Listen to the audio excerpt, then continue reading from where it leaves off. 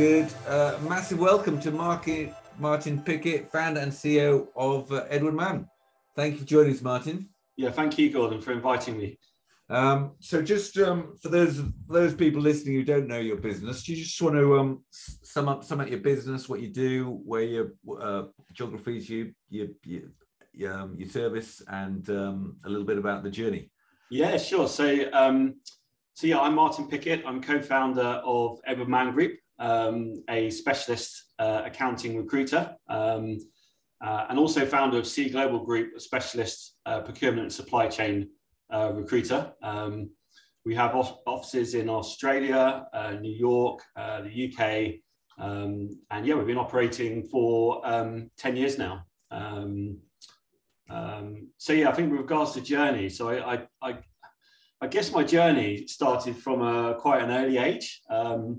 I think I was 8 or 9, but I remember a story my mum told me about a parent who approached her in the car park to inform her that she owed me £5, and could she sort of pass this on to me. My mum quickly found out that I'd been offering repair services for remote control cars at break time, and she was just paying her son's bill. But yeah, I had lots of sort of side hustles at school, and I guess my entrepreneurial spirit was sparked from a young age, and I just loved the buzz of selling and business. So I left school at 18. I thought you were going to say the age of 8 or 9, I decided I want to be a recruiter. Yeah, if only.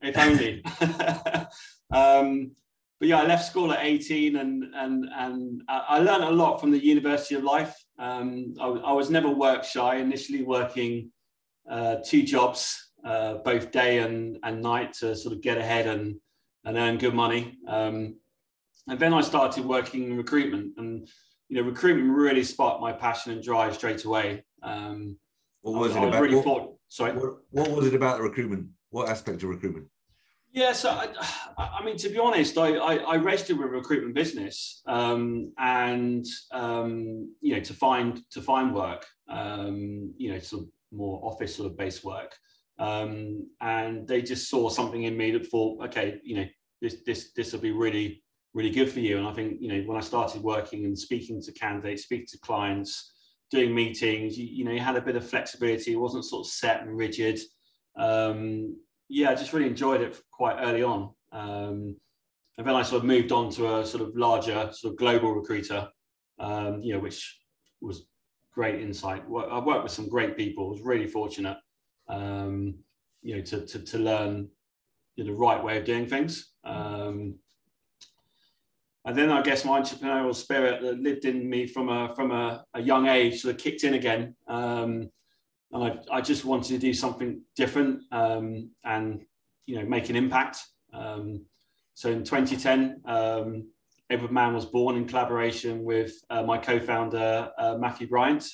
Why out of interest? Why did you? Because I guess the 8-year-old in the school playground didn't have a business partner. Why did you go with a business partner? Yeah, good question. I say, we both worked together. We knew each other really well. I know that it was just a random conversation. I think we spoke about ambition and future, sort of the possibility of working together. So yeah, it wasn't any sort of one sort of, but it was just a development of a comment or a discussion. And it felt and then then it just eventually happened. So I think there's no right or wrong way. I think having a business partner, and look, it's sometimes having a business partner is tougher than a marriage. We really trust each other, and we've never fallen out. We've always sort of supported each other. We've had some difficult discussions and ways we want to do things, but for us, it's worked out really, really well. And we trust each other totally, which is really great. So it was initially just the 2 of us.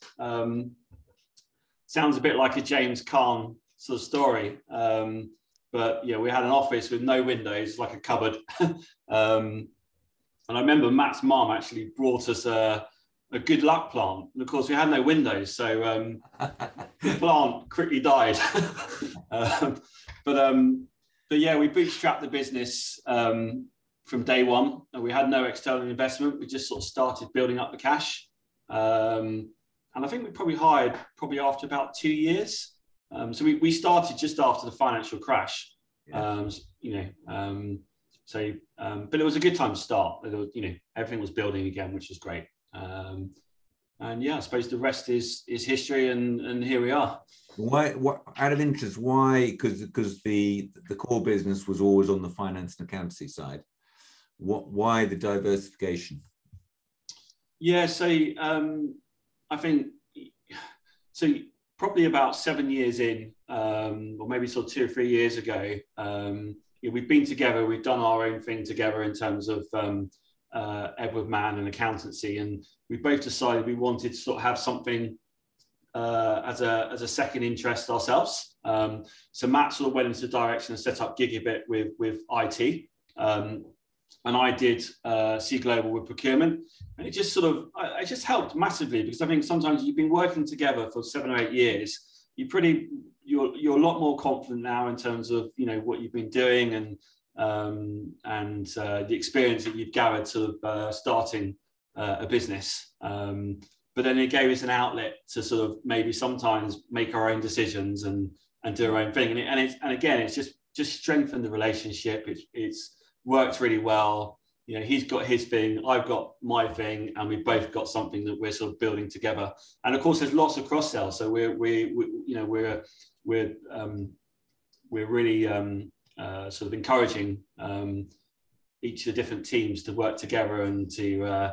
It's really, yeah. I mean, we work with hundreds of recruitment agency leaders. It's quite a sort of unique model, but it's really powerful from the outside. Just thinking, actually, if I'm going to enjoy the journey, if we can have the best of our relationship, as you say, it is a bit similar to a marriage. We will have an even stronger relationship if we have fulfilling interests that aren't in conflict. Yeah, no, I love it. Good. So can I get into you? I'm really keen to get you on here because you've got some very strong philosophies and thoughts about how business should be done, and I'm really interested to sort of unpack a few of those. So when it comes to running a business, a recruitment business, what are some of the things that you think that underpin your success and your journey that you just would not compromise? Yeah, I think for us, our people, I mean, it seems an obvious one, but our people, our colleagues, our culture, and our processes, I think they're the three sort of main ingredients. We're a people business, so, we need great people to do that. In our view, our sort of most important customer is our employee. And, if we look after our employees, they'll look after the clients and the candidates. So, yeah, for sure, it's people. And I think more recently, we've been really obsessive over our processes and also our culture. I think that's sort of probably in the last sort of 2 or 3 years, actually sort of beginning of the pandemic, when we were able to sort of step back a little bit and have a bit more time to think, where we go for the next sort of 5 or 10 years. We've really worked hard on detailing our journey for our candidate, our journey for our client, and also a culture. But it takes time because you have to constantly communicate that and embed that. So once you've put all that together, then the hard work begins in terms of sort of communicating and just obsessing over those processes that you put together. So yeah, I say that's the main thing for us. And certainly in the last sort of 2 or 3 years, we've almost trebled our revenue.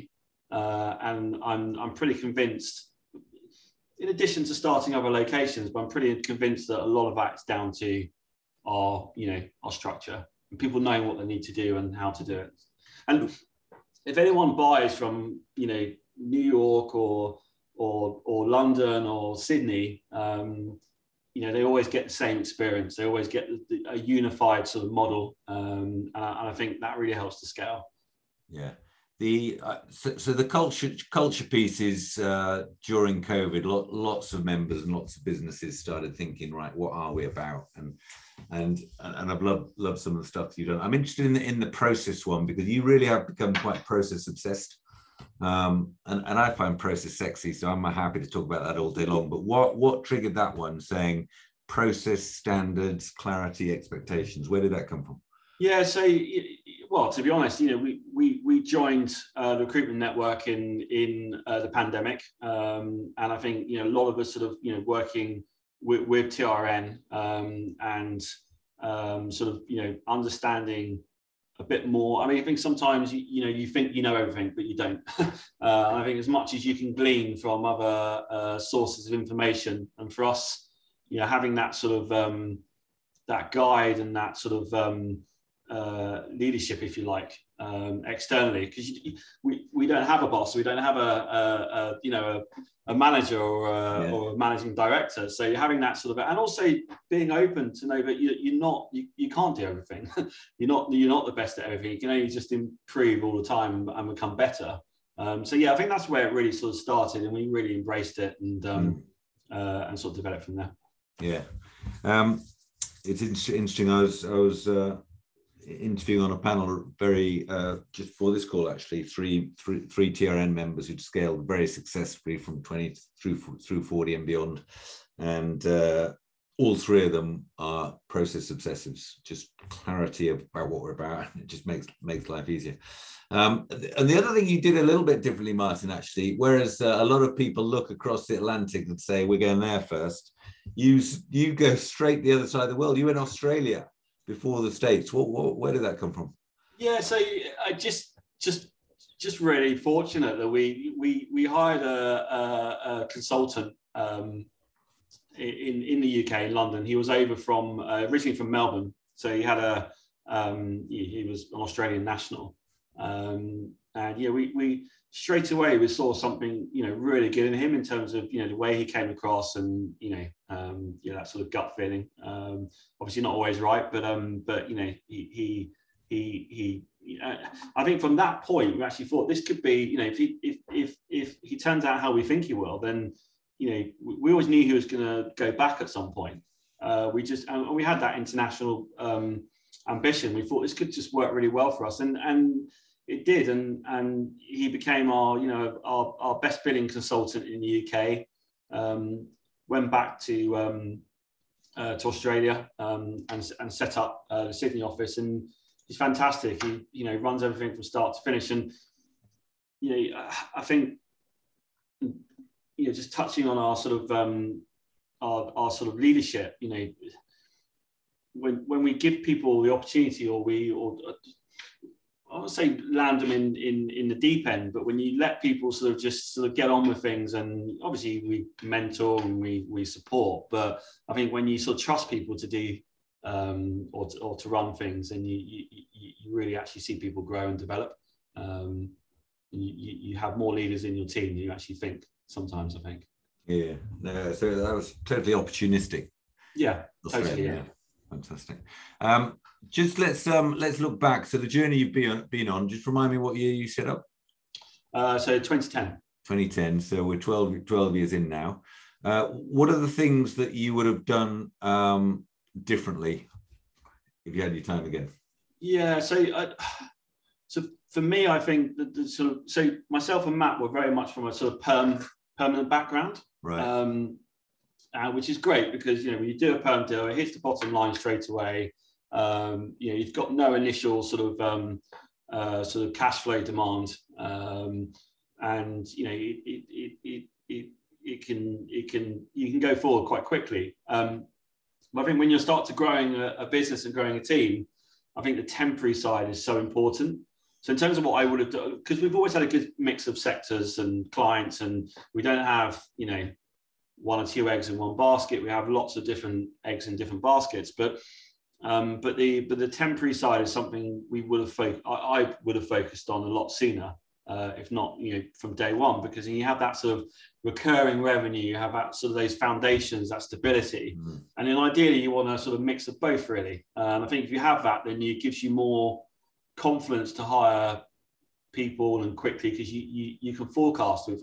And interestingly, in the pandemic, the perm revenue fell off a cliff, but the temp revenue actually carried on. So it was very telling, certainly at that point, that actually, we need to focus a lot more on temp, which is one of our focuses now, and we continue to build that. Yeah. Anything else you would have done as a business leader differently?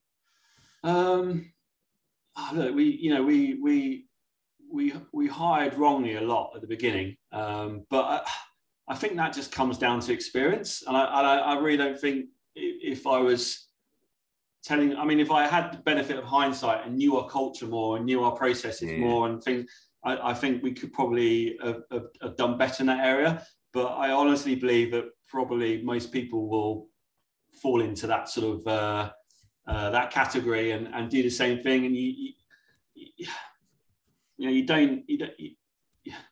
you learn to walk by falling over. You don't just learn to walk by, do you know what I mean? And it's that sort of situation that you have to sort of learn from your mistakes, and you'll make mistakes, and that's absolutely fine. You need to make mistakes. You need to fail to do things differently.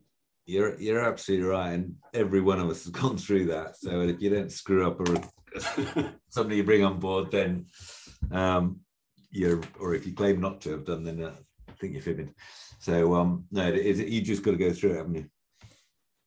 Okay, so when you look, what do you think? I'm always interested in recruitment. What do you think makes your business different? I'm not into unique because I'm not sure there's too much uniqueness, but what makes it different? Yeah, if I was to, I think, look, we all focus on client relationships, candidate relationships, that speed of service, and being professional. So obviously we're all striving to do a lot of different things. I think for me personally, I'd probably look more internally in terms of what we try to do different.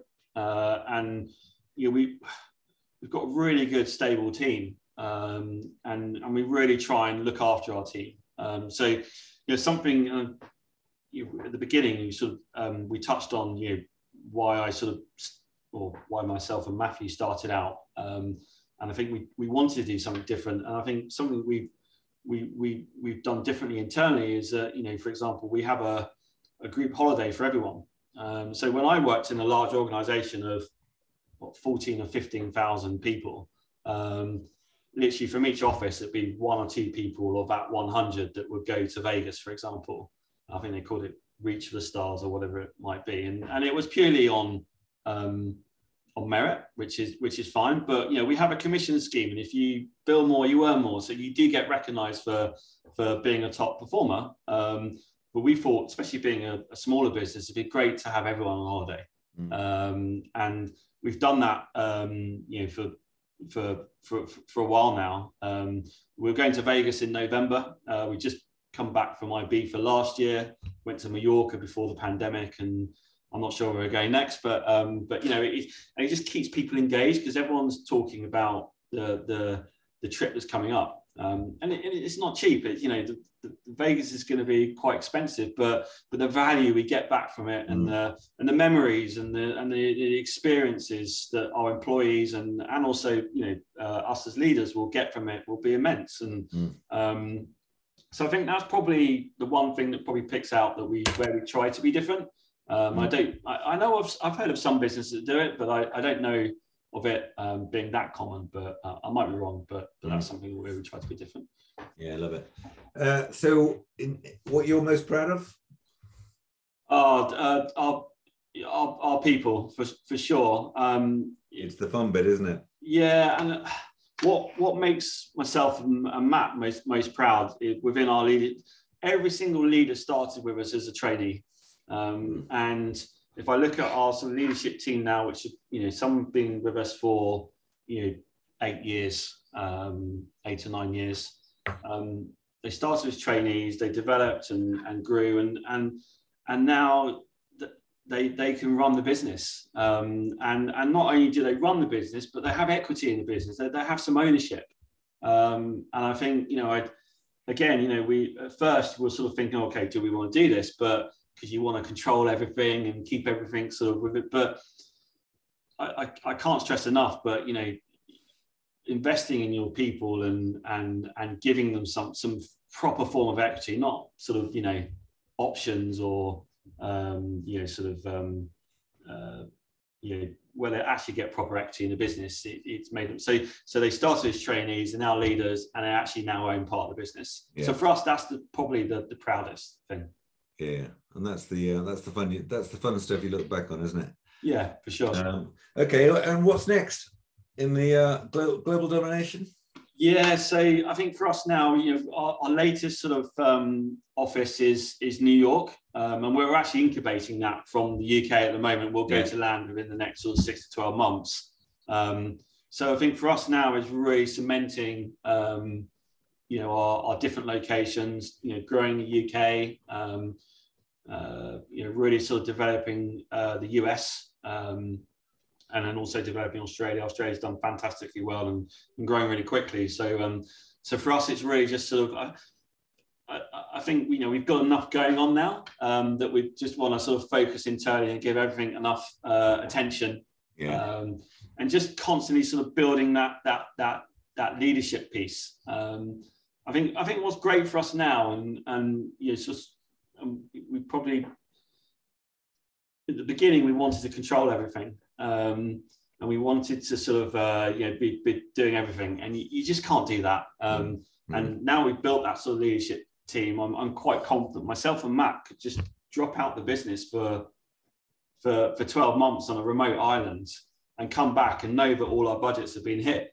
And that's because we have a fantastic leadership team. So I think for us, it's just keep on developing.